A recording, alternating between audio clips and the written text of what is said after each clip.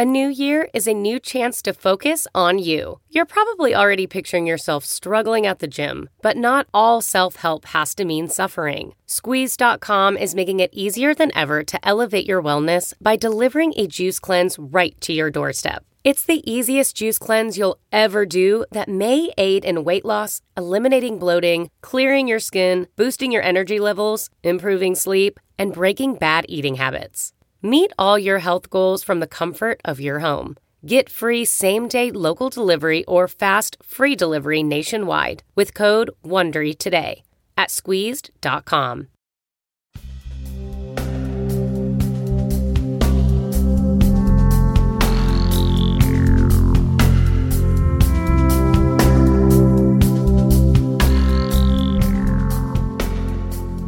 Hi, it's Mind Rolling. We're here for a celebration of sorts. 300, they told me 300 podcasts. This is the 300th podcast. And I said, well, I can't do a podcast that's the 300th podcast without David. Hi, David. Good afternoon. Could have done it without me because I only did half more because you've been doing them more lately. Okay, so maybe I've done a total of 150 or something. Yeah. So I've done half of them. Yeah, so, that ain't nothing. No, it's a lot of work. And no pay. That's what he was just telling me. There's a lot of work and no pay. What do you got me doing this for? Well, I said because of love. People love you. Well, look, it's good to not get paid sometimes because then it's a pure, thing. There's no agenda. Yeah, but no, it's good to get paid. Okay, and we're going to find a way. As soon as your new book is done, we're going to hawk it here like crazy. If it goes the way it's going, call me 2038. Hey, so everybody, no, the reality is I couldn't do this. I don't want to be a Debbie Downer. But great. 300 is great. Okay, it is. It's a milestone, that's for sure. And I could not do the 300th podcast, the broadcast, without David. Everybody knows that. It would have been stupid. And I'm going to be smart. And the other thing is everybody, and you can probably tell this by the tenor of these podcasts that we've done so many of together and with other people as well. It is so comfy doing this with David. It's just, it's phenomenal. So I never have to think, oh, geez, I got to get myself together, any of that shit. So anyhow, thanks for being here. That's all I got to say. I mean, I put on a nice shirt. Yeah, you did. Yeah. That's my way. Lovely. So yeah, let's think back a little bit. I mean, not to do a lot of reminiscing, but the way that this thing started, David and I were together, and he came to Asheville, where I have been, and we just got a couple of different studios, and we went in because we didn't know nothing. I mean, I only knew how to go into a studio and record, do a radio show. I wasn't familiar with the self-podcasting. I remember now. Sorry. So we just went in there, and really we just ad-libbed, kind of telling our stories of how we became aware that there is a path and there is a way for our, as Krishna calls it, miserable asses to be saved. And so Mr. Cheerful. Yeah, he fits in with with your, shall we say, sometimes not completely light-filled perspective. Okay. What? No, I think I'm always cheery. Okay. Hey, everybody, if you could have been offline with us before this started, okay? It wasn't cheery at all. Because Well, went out. My modem was out. Yeah, I know. It was a horrible event that drove us both crazy. But after we kind of told our stories, we embarked on engaging other people and finding out what their stories were in terms of how they realized there was a path to follow at all and what happened subsequently in their lives.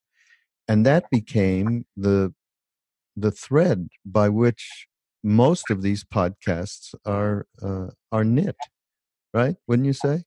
I mean, really getting people's stories. Yeah, I think that is the thing, because early on in the experience of doing these with you, I think you came up with the sort of core of what it should be, which was that path you mentioned only articulated via direct experience, rather than something that was learned, sort of obliquely or remotely. But so, at least in those that we did together at first, we were talking about things that had happened, that we experienced, and that were transformative, and the fuel for a lifetime of trying to live out that, or even grasp it, and then live your life. And I think that's what's been going on in these 300 podcasts. I mean, I listened to ones that I wasn't. Then you've interviewed and conversed, rather than just interviewed, with so many, really lucid storytellers. So I think you're right. So you combine storytellers and direct experience, and you have more of a relatable thing for most people who work and go to work and come home and are tired, or not, and then wake up and do a job. Completely dharmic, remain that way, but it's a trial. So who's top of your list in terms of the people that we talked to? Oh, that's a good question. Well, Joseph Goldstein, but I'm biased because I almost didn't care what he said, because of the depth of his study and wisdom and ability to communicate that wisdom in ways that are really original and amazing. So Joseph and Gelek Rinpoche, who passed on very shortly after we talked to him, so that was a nice thing to capture, because I'm not sure he did that many podcasts, really. And so did Shamdas. Yeah. Right, who is a brother of ours from India, yeah. American, who was with us in India and so on, and was an amazing, amazing guy. And literally within a couple of months, I believe, he had an accident in India and left his body. So, yeah, those two things that happened so closely together in terms of the person passing soon after we talked to him, those are pretty significant mileposts. Talk about mileposts for both of us, right? Right. I mean, I think the stuff that comes to your head quickly on answering your question is probably important, because those are the ones that are jumping out. Solfram Alioni and her stuff about dealing with demons and confronting it, and even enjoying the process of coming to terms with your demons was incredibly. Feeding your demons, yeah. Thank you. Feeding your demons. Yeah. Yeah. And remember, she led us through a meditation of exactly that. And I mean, and not a 2-minute thing. It was like a longer process. It was really powerful. Yep. We should make note of that in the show notes here. That's for sure. Joan Halifax, always a complete joy. Listen, because not only because of her grasp of awakening, but just her her humanity and humor and realness. And, I just think that's, that can't be bought. That was so great, such an honor to do that with her, I thought. Mm. I know you know her better than I do, but I really value her so much. And what about our Sharon? You talked about Joseph. I mean, Sharon, who has been so important to me as a teacher and friend for so many years, and Jack Cornfield as well. Those guys really formed a backbone of who we interrelated with from earliest days. Yes. And, on the other sort of part of this is, Duncan. Yeah, that's for sure. Who was relatively unknown when we talked to him. And unlike so many times in life, particularly in the realm of show business, when someone says, well, I'm about to do an HBO series, and then he did it. Yeah. But I mean, and Pete was pretty well known actually when we met up with him, but not HBO level. But Duncan is the reason why this all exists. It's the reason that Be Here Now Network exists. It's the reason that I started doing the initial podcasts, which were just introducing Ram Dass talks and then doing some live podcasts with him, meaning contemporary. And then you and I deciding to go ahead and use mind rolling as a way for us to get more together. Really, that was one of the big reasons, have fun, and that certainly happened. So Duncan was the catalyst. I call him the podcast guru, and he winces, but now he doesn't wince anymore. He's becoming so big in his boots, Duncan. Duncan was a catalyst for sure for this. Okay, I have this is what I would consider, Dave. I didn't tell you about this. I don't know, if you're having a celebration, you want to have some prasad, right? Which is the gift of sacred food. And it's not always, an apple or a piece of pie. It sometimes is just a story. Yeah, so a celebration, I've got something. And David, in the process of going through some of our archives, someone handed me, actually, no, that's not totally true. In the process of going through archives for a book that we are doing, Love Serve Remember Foundation Publishing is going to do a book hopefully in the near future, maybe next year, that is people's stories of meeting Neem Karoli Baba after he left that body in 1973. And I happened to go through some letters, and a letter that was written to Ram Dass in, I don't know, in the late 70s, I think, or maybe early 80s, something like that. Anyhow, I had never seen this before, David. It's from a person who lives in Holland, okay? Now, it's talk about a story. It's an extraordinary story. And many of you go, this is a fantasy story. And I would say, I can't tell you how many of these stories I have heard. All right. And so here it goes. Okay. One day in 1956, I was, and for everyone's reference, we met Maharaji, or at least some of us, as early as the end of 1970. Okay. And so it's the early 70s that we were with him. One day in 1956, I was alone in the park playing with my bicycle. I was 9 years old and happy. I wanted to be alone, so I sought lonely places to play. Suddenly, I felt somebody was there, which I didn't like, so I wanted to leave. I looked around and I saw a man half naked, smiling at me.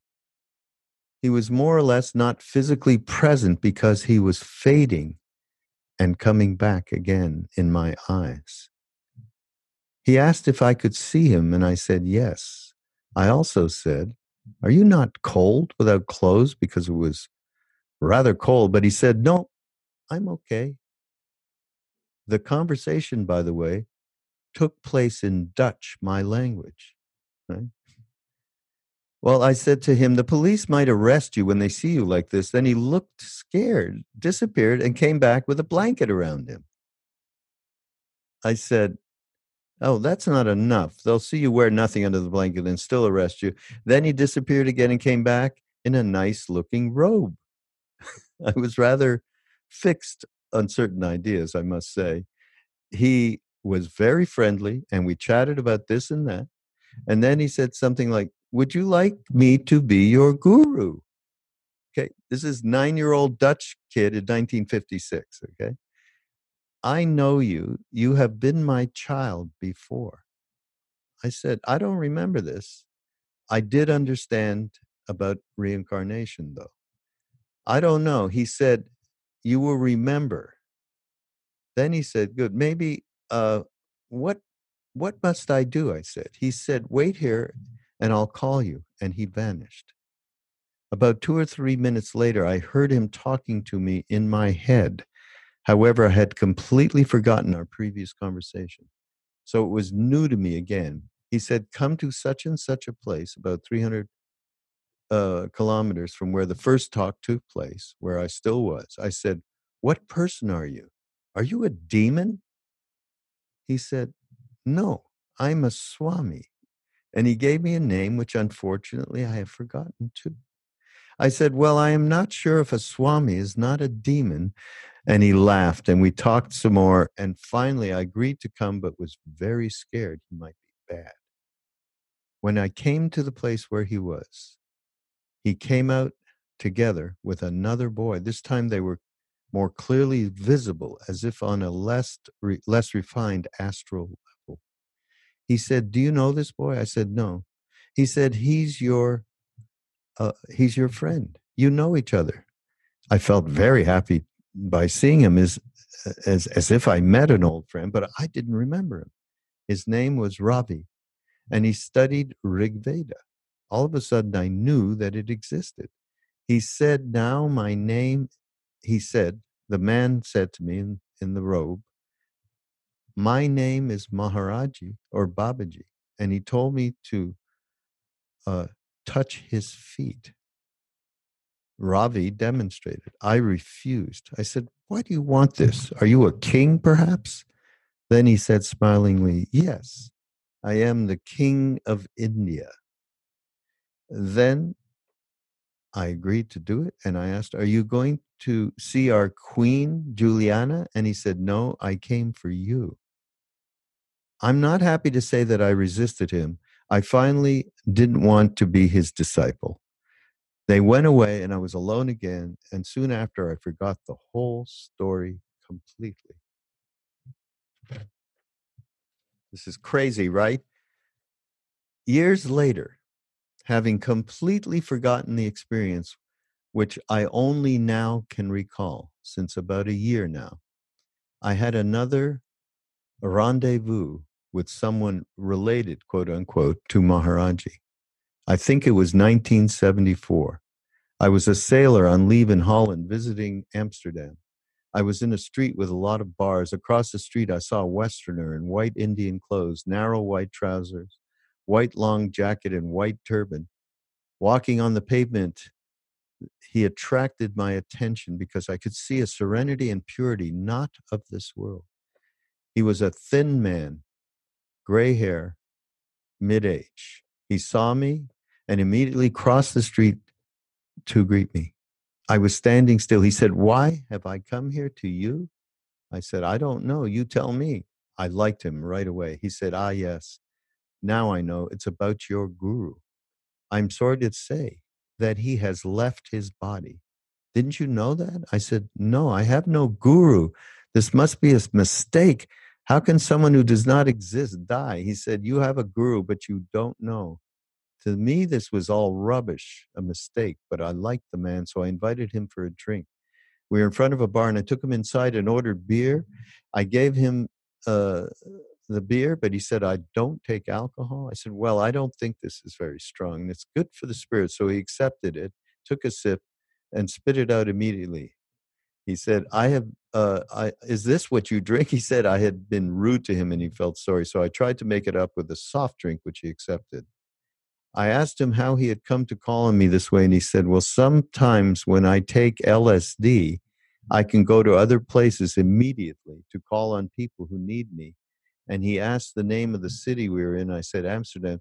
I asked his name and he said, Ram Dass. But as I recall, he was giggling a little. Also, he made his turban disappear after a while, which made me a little confused. He went away soon after, but he finished his drink. And if I remember well, at this time, I didn't think of this much and I forgot for a long time. Only in 1983, I read Miracle of Love, Ram Dass's book, but didn't remember anything until about a year ago, 1986. So this was written in the mid-'80s. I began to put bits and pieces together, and I bought Miracle of Love to check on a few things. Then I said to myself, when I hear of Ram Dass coming to Holland, I would like to go see him, which I now have done. What kind of crazy story is that?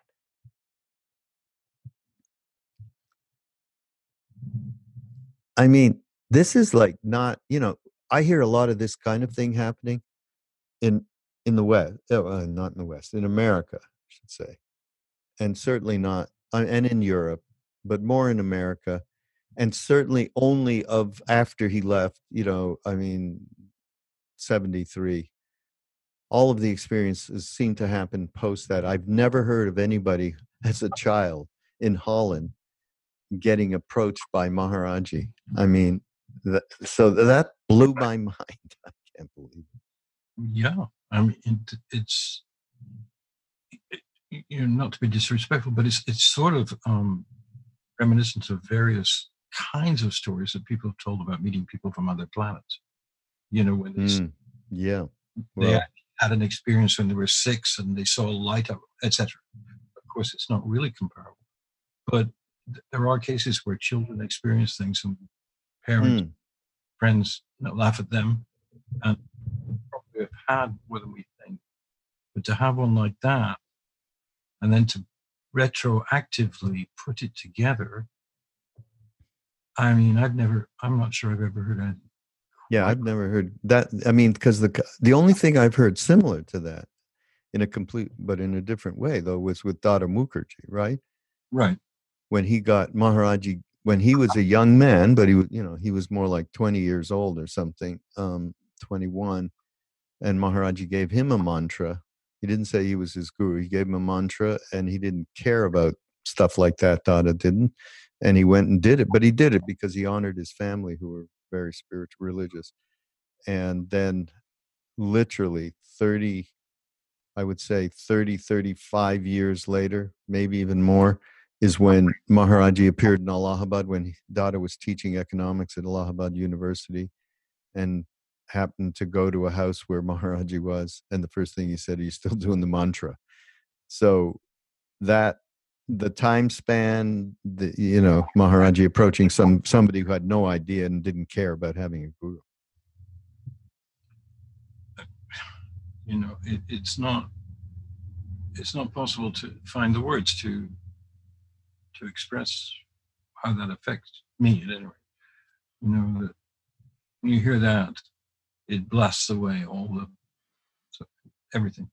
It's like an explosion in your consciousness, because to realize that Mahasiddha, beyond time and space, able to go still in anywhere, have an effect upon the family of devotees and don't even know they're devotees when they're children, and then return. It's so completely fascinating. It's overwhelming, because that he wrote that in 86, right?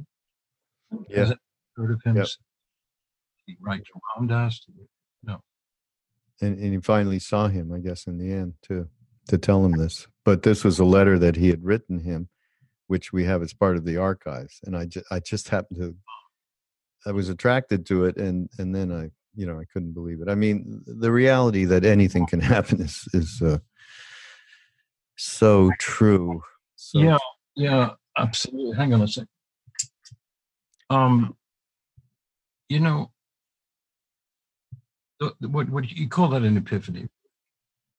I mean, if there's anything as an epiphany, that's it. The whole story, not just it is precise because it is.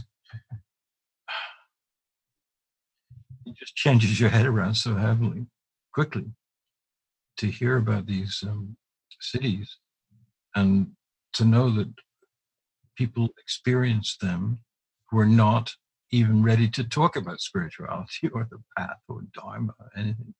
Just a kid. And he appeared to him. It was a little fuzzy at first, faded in and out. Then I think you said when he came back with the boy, he was much more, yeah, you know, visible.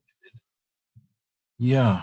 I mean, that, you know, it's a mystery to those of us that haven't reached that stage of, you know, enlightenment. Yeah, but you know, even more than that, for me, this kind of thing is it the kind of caring that a being like this has. It's just extraordinary that how that works. I mean, to an individual, from a being like this to an individual who had nothing to know. It's not like he was in India, even, you know, where his family had been with Maharaji or something. It's just extraordinary. Just the kindness, caring, compassion that the act would happen. I mean, it is within the law, certainly. In other words, his karma was there to have this happen, obviously. But Yeah. still, it's pretty miraculous. Hey, do you know? Do you remember when we did an interview with Ram Dass and it was centered around honesty? You remember that? I do. Yeah. Well, I found, again, with all this archival stuff, some like coming up because we're doing some shipping of different things, I found the original manuscript, okay, of this interview. Have you even, I recently, oh, really? 2 months ago, was looking for a document and found it. Actually, yes. It's called The Something of Honesty. Yeah, I don't even have the cover sheet, so I don't even know. Yeah, there's something of honesty. Quite long. We did it in 2000. Yeah, no, it's a lot of great stuff in here. Yeah. Yeah. So I was just, anyhow, there was something really good in it that I thought would be fun to talk about.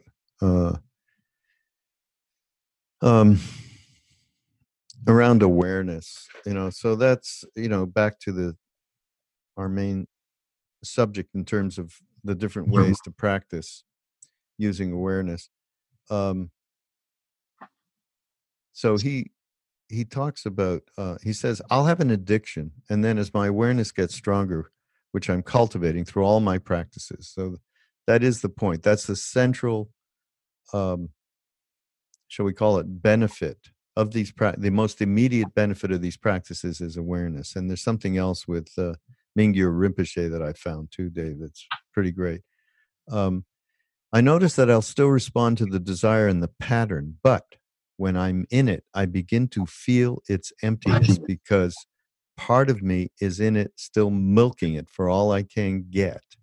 But there's another part of me that I've been cultivating that's just sitting there and saying, lovely, isn't it? Yeah, great. I've watched that awareness starting to short circuit the whole process, getting back earlier and earlier until, as that thing that awakens the greed starts in, it starts to thicken my consciousness. It's as if I'm falling out of grace into the desire system. And the minute you identify with the desire system, which is really what starts the whole sequence of greed, the minute you identify with the desire, you will feel the finiteness of the game. You've narrowed it down. You've imprisoned yourself again. Identification with the desire is imprisoning, and yet you have desire. The question is, how can you be involved in life with desires and still not be attached to them? How can you be fully human with all the stuff without the identification? The big question of the day. What we're talking about is awareness. And awareness, as at its freest sense, is this spacious, vast thing that includes everything. What it does not include is chasing after thoughts and judgments about oneself. And how can you be fully human with all this stuff without the identification? Okay. What's the answer? Well, in the Mahamudra practice, they talk about the fact that despite the fact that you're training in the art of recognizing illusion and delusion, that karma still holds in what they call the so that there is, shall we say, for want of a better expression, a right and a wrong decision available every microsecond. And that exists, we have to deal with it, and we can do it. Nevertheless, simultaneously, as Dzogchen says, natural mind is just there. And the ordinary mind, as they call it sometimes, but it does not diminish the possibility of being present on the level and dimension that you are actually mostly in.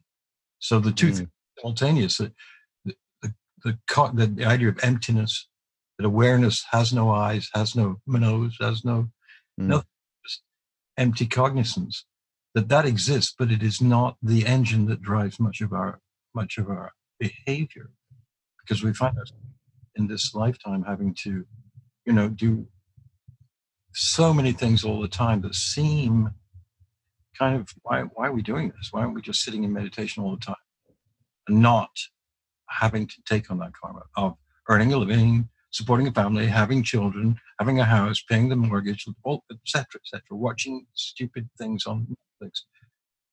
We do it. I do it. But he says a very interesting thing in that piece you just read, which he says, the more it happened, the more finite it immediately appeared to be. It's not an exact quote, but I think Ram Dass was suggesting that as you repeat the practice, the transparency of the thing becomes more and more obvious. Yeah. So it is still a Dzogchen thing. It still exists, but because of the impermanence of this level, it will continue to exist and not exist, exist and not exist. And the impermanence pervades our experience. And so the finiteness of these little things that we're so bothered about actually acquire less power over us. He says that in what you just read, which is that gradually, but rather effectively, we become more conscious. I was thinking that in Dzogchen also there's this thing where they sort of compress all their stuff into the two words, watch yourself. It amazes, not amazes, it amuses me, because where I come from in England, when someone wanted to really tell you to stop doing what you're doing at any level, they would say, hey, mate, watch yourself, love. Watch yourself. Usually meaning, don't say that again to me. Don't do it. And don't speak to my wife that way. And don't look at my girlfriend. Watch yourself, mate. Stop looking at her. It's a very, very kind of low chakra expression. But in a way, it relates, because the Cockney or even the North Country person is saying to someone, you're not being conscious of what you should be doing in front of me. And of course, it doesn't mean that in what we're talking about, but it does mean watch your behavior. Don't think that you're ever going to get rid of certain desire systems, granular things. I think the key thing actually that's useful for us all here is that it's, again, the repetition, as you just talked about. The repetition of it allows one's awareness to start to short circuit the process. So it starts to cut. You're not following as long, following that storyline, fantasy, whatever. You're not reacting quite as strongly because the time is cut down. I think short circuit, that's a great word, right? Short circuit is what happens when you as diligently as possible. In other words, the continuity of day-to-day practice is important, and it doesn't matter what it is. Right. It's anything that is done with this kind of intention. So there's that hope and belief and faith and trust that the short circuiting will go on at some point. Period. So, that's a great thing.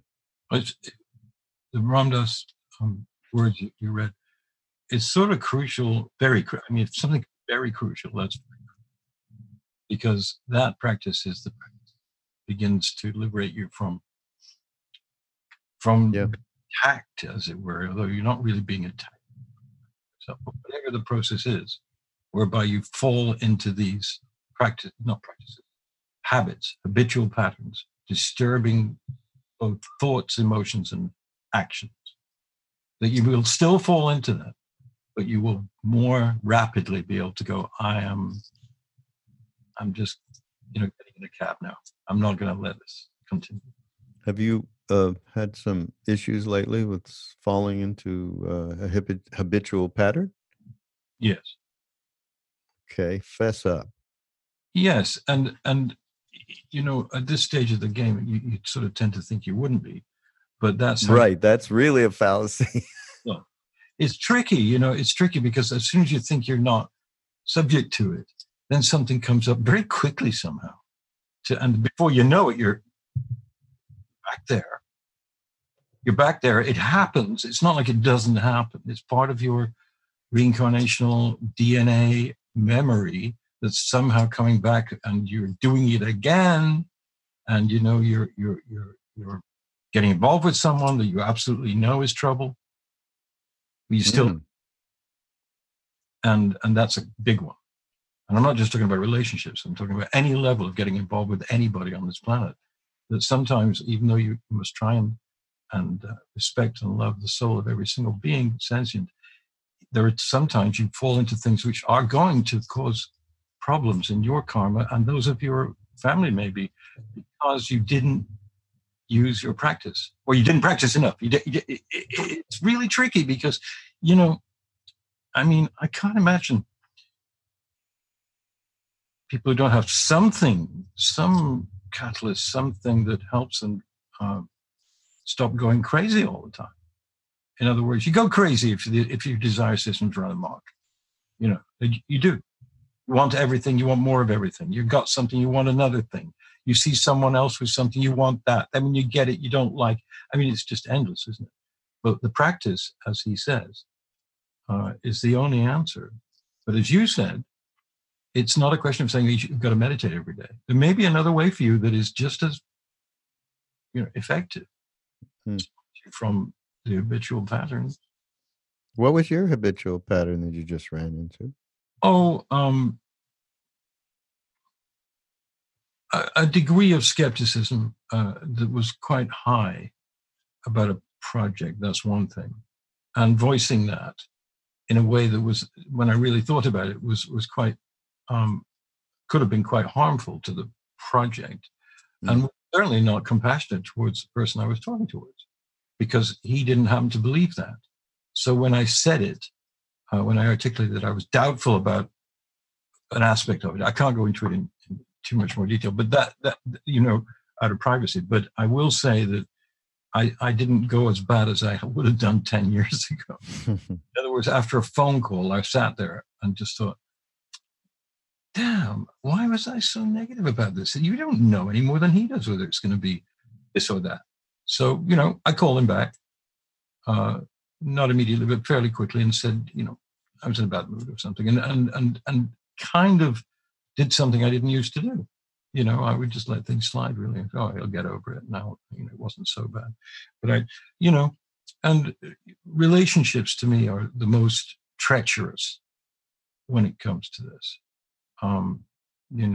That you fantasize, and you don't think the fantasy is actually a part of a desire system. You think that it's a mechanism that enriches the experience, So the experience becomes so intense that it's a joyous or time.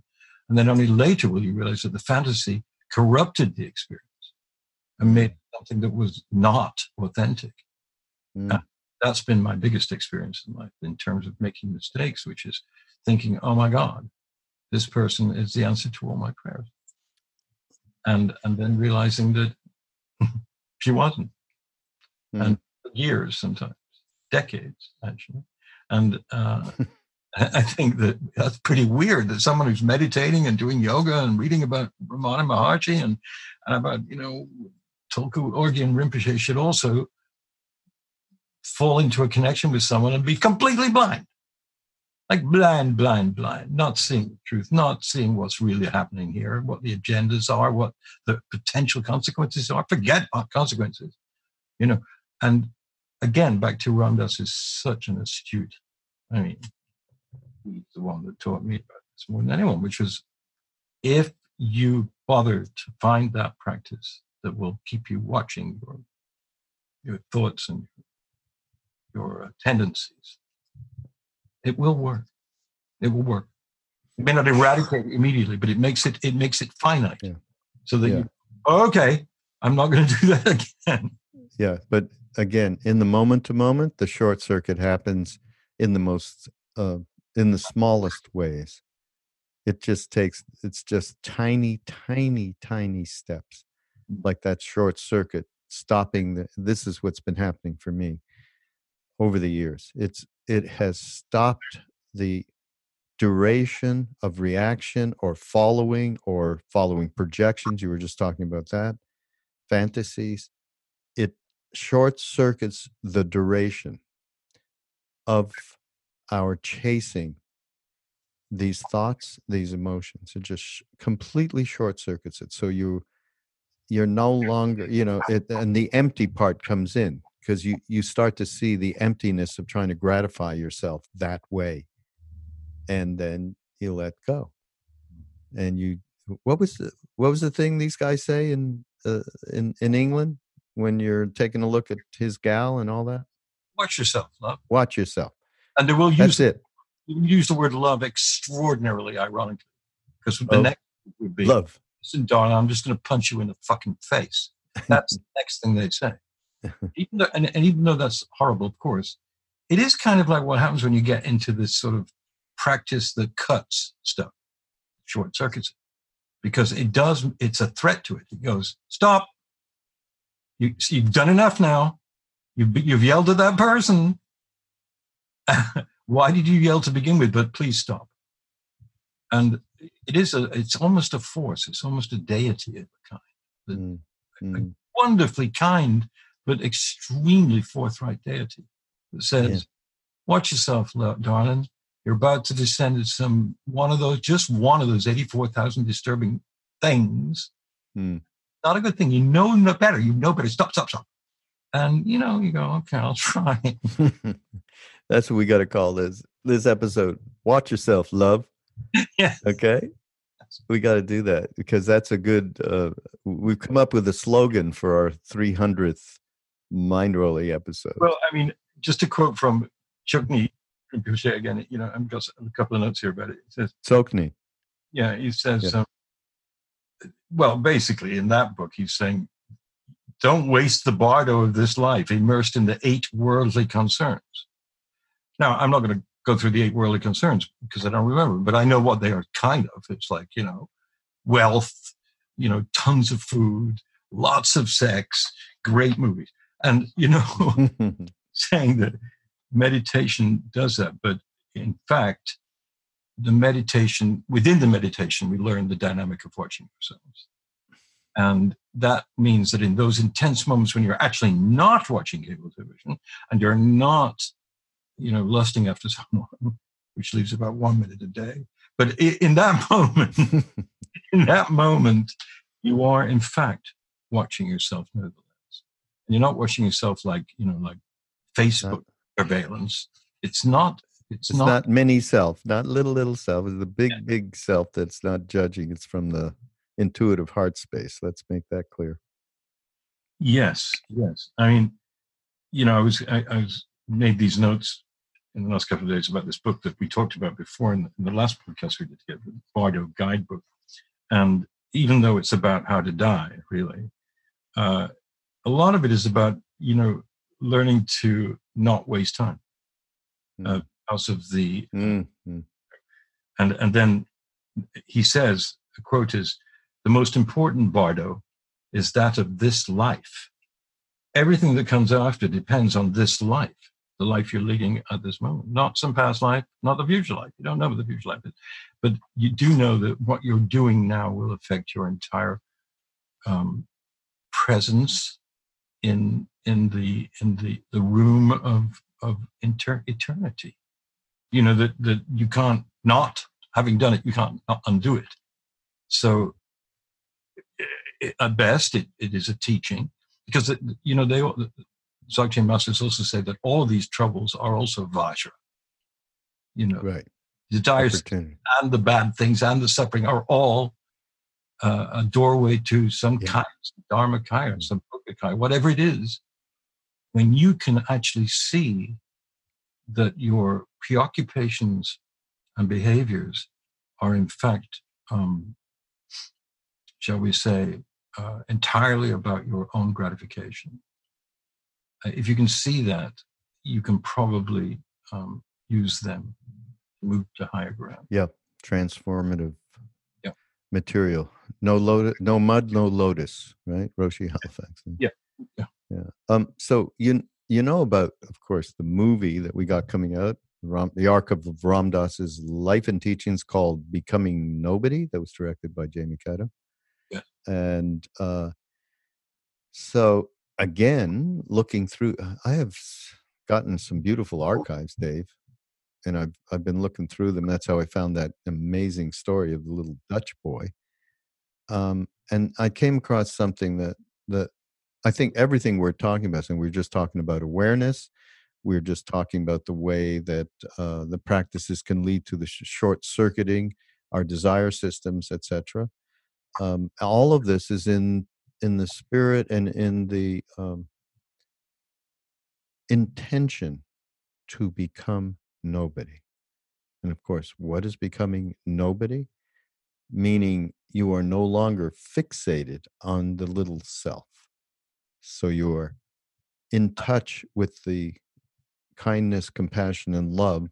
And the only thing there is to do is to be able to radiate that to other people's service and start thinking about someone other than yourself. So becoming nobody is, this is our byword here over the next few months as this movie goes out in the fall to theaters.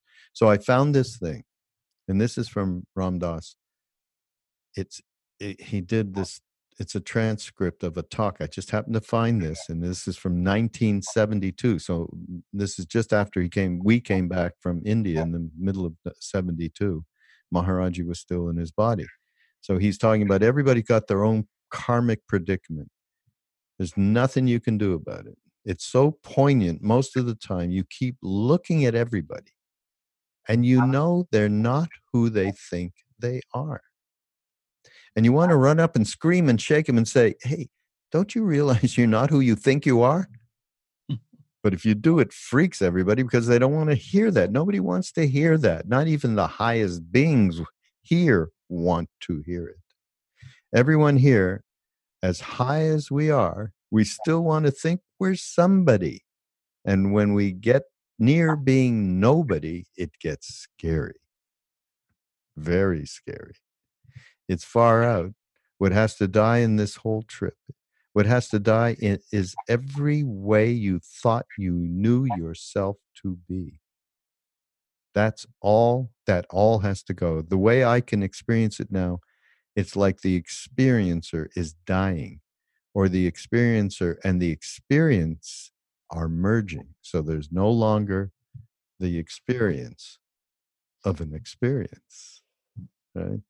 So, that he talked about, we all are hard working at becoming somebody, and then the reality of becoming nobody really is a scary thought, because then, it's like being on acid and suddenly your identity goes away and you, ooh, God, no, that kind of a thing. So in light of that, I've been reading, this is my favorite book in the whole world right now. Do you have this book, Dave? Yes, I do. It's great. Yeah, of course you do. Really great. So he talks about this, which Ram Dass talks about in the movie with the director Jamie quite a bit, and it's around the idea of how we all have masks, right? I love this concept. He says we need to develop some confidence in order to know that dropping the mask is not an act of suicidal madness, but of renewal. Talk about that. That's a major bright light, just turning it around like that. It's not suicidal. In other words, we are not going to lose ourselves when we lose that mask, when we let go of that, as Ram Dass said before, of who we think we are. And he said, I once watched a video, this is Mingyur Rinpoche, a video of children making plaster masks of their faces from strips of newspaper dipped in flour and water. When the masks dried, they took them off and painted them in colorful designs and reattached them to their faces with strings. The children's delight was contagious. I recall thinking, just remember to remove the masks. You added them, you can subtract them. Don't forget. The same holds true for all of us. I have been told by psychologists that personality traits of young children between the age of 3 to 6 develop into lifelong patterns. These patterns then get reinforced by interacting with an environment that reflects and reinforces these traits. Or we could say, you build a mask and then you grow into that mask. In another 10 to 15 years, you fully inhabit the mask. With collaboration, he calls it, from friends and family, it becomes, quote unquote, the real you, but not quite. On some gut level, below the thinking mind, we know there is more to our being than the masks that hide our true selves. In the middle of the night, a gnawing, low-level disturbance leaves us doubting our own authenticity. But often we just do not know what to do and end up doing nothing. The process of training the mind peels off the masks. We are not robots programmed to imitate ourselves, but we do not know how to use our creative reserves to let go of rote behaviors, even those that drive us crazy. Even those that drive us crazy. Being defensive, uptight, lazy, irritable, or self-conscious. These behaviors are not in our DNA and do not have to continue their destructive influence. They can die before we do. We will survive the death of impersonating ourselves and of wearing masks. We will not just survive, but flourish. I mean, okay, is that the greatest thing you ever heard? Yeah. Actually, it's extremely, those words, they're so promising as well. They're not just a didactic thing. Okay, do your practice to peel your mask. It's flourishing. Words like, you can flourish if you let go a little bit. I don't mean you, I mean us. If we could just let go a little bit, we could flourish. Yeah, this is all I'm taking to heart because, I asked you about what you had experienced in, getting knocked into a habitual pattern or whatever. And I have myself being seen it very rawly because, as you know, I've talked to, it's not like I'm keeping it a secret, but going through transition and major transitions in my life.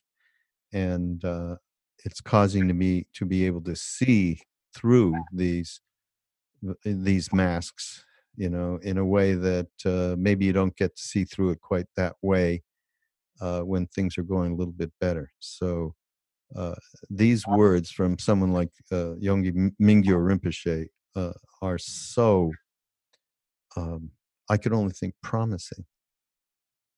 It can happen. You can remove these masks. and it's not like you're going to die, right? Yes. As tough as it is redeeming. And that's very hard to grasp, or in some kind of tearing off, some sort of change, that is not your desire, but it has to happen. And that's when the chips are down. And it is, again, that thing. It's so hard to kind of go there. I am not this twittering person here who's, I'm not this person that, and yet when you say that, you've really got to mean it, because otherwise it's like, I'm not this person, but I'm going to go on being this person, which happens all the time. It happens all the time. But I tend these days to be very, very, very sort of observant, because it's a matter of fear. That when you're 25 years old and you make mistakes, you go, okay, I'll try not to do that again. Then you do them at 35 and 45, 50. You go on doing them. But eventually there does come a moment, because of this finite incarnation, when you understand that you can't waste time continuing to keep putting on these different masks. Because there are many different ones. It's not like there's one mask. The defensive mask, there's the aggressive mask, there's the mask that comes out of pure ego, there's the mask that comes out of greed and jealousy. These are masks. Yeah. Jealousy, anger, greed, attachment. This is why in ancient theatrical traditions, I often wondered, why did the Greeks wear masks? And why did the Elizabethans wear masks? And what was that all about? Why weren't they just showing themselves as humans? But their deeper sort of implication was, you erring humans, Sophocles would say, or those guys, you're living behind masks, and it will be your undoing, because those masks are meeting other masks, and all kind of karma, thick karma, is being baked. So you have to take off the mask in order to stop that cooking process. And that, what was Greek tragedy all about? It was about these subconscious, horrendous urges that came from we don't know, but that made us act in a manner that was neither compassionate nor thoughtful. And it's tragic that, Sophocles and those guys wrote tragedies. Why did they do that? A lot of it was to do with this. It was to do with people not acting out of compassion and out of a soul place, but out of a purely ego place. That Me movie was their whole life. So, Hamlet's father died badly, and Macbeth died badly, and Othello died badly. Why? What was that all about, Shakespeare? It was because they were living lies. They were living greed and jealousy, and there was no penetration of that into the awareness we're now talking about. And I believe Shakespeare was enough of an advanced sort of being that he could see into people and see why these awful, convoluted things happen. Wars, family hatred. And I mean, people have them now, It's not like, okay, that was Shakespeare. Now we're cool. We're still responding to other human beings in weird ways. Someone I know rather well recently said to me that, well, this refugee thing, this immigrant thing, you can be as compassionate as you want, but we can't let it go on like it's going on, so there's got to be some deterrent. Okay, that sentence alone is a mask, a pure individuated fear of the other. And that's what's going on now. And I think someone said to me yesterday, and I think it's quite a wise statement, that this experience we're having in 2019, since 2015 actually, has been so horrendous politically that it has brought out in us an awareness of that darkness. And it's helped us, it's so ironic, it's helped us not hate the hateful. So that, helped us at least to move on a path to be aware of what we're doing, because we are all hating the hateful to some degree. Yes. Even those of us that are, quote unquote, been on a spiritual path for a very long time. So it's, yes, that darkness is bringing up our darkness. Absolutely. So. But it's also, I mean, I'm not, again, I guess the Dzogchen masters call it superficial level. It's also bringing out in this incarnation people's best, because for themselves, I do not want to act like that. Mm. To my sister, Yeah. to my cousin, to my friend. And I do believe that's happening. Yeah. No, absolutely true. Yeah. You know, there's some kind of divine design there, which we are not advanced enough to say, this is why those guys are running the country. Or this goes back to Ram Dass quoting Maharaji saying, Ram Dass, don't you know it's all perfect?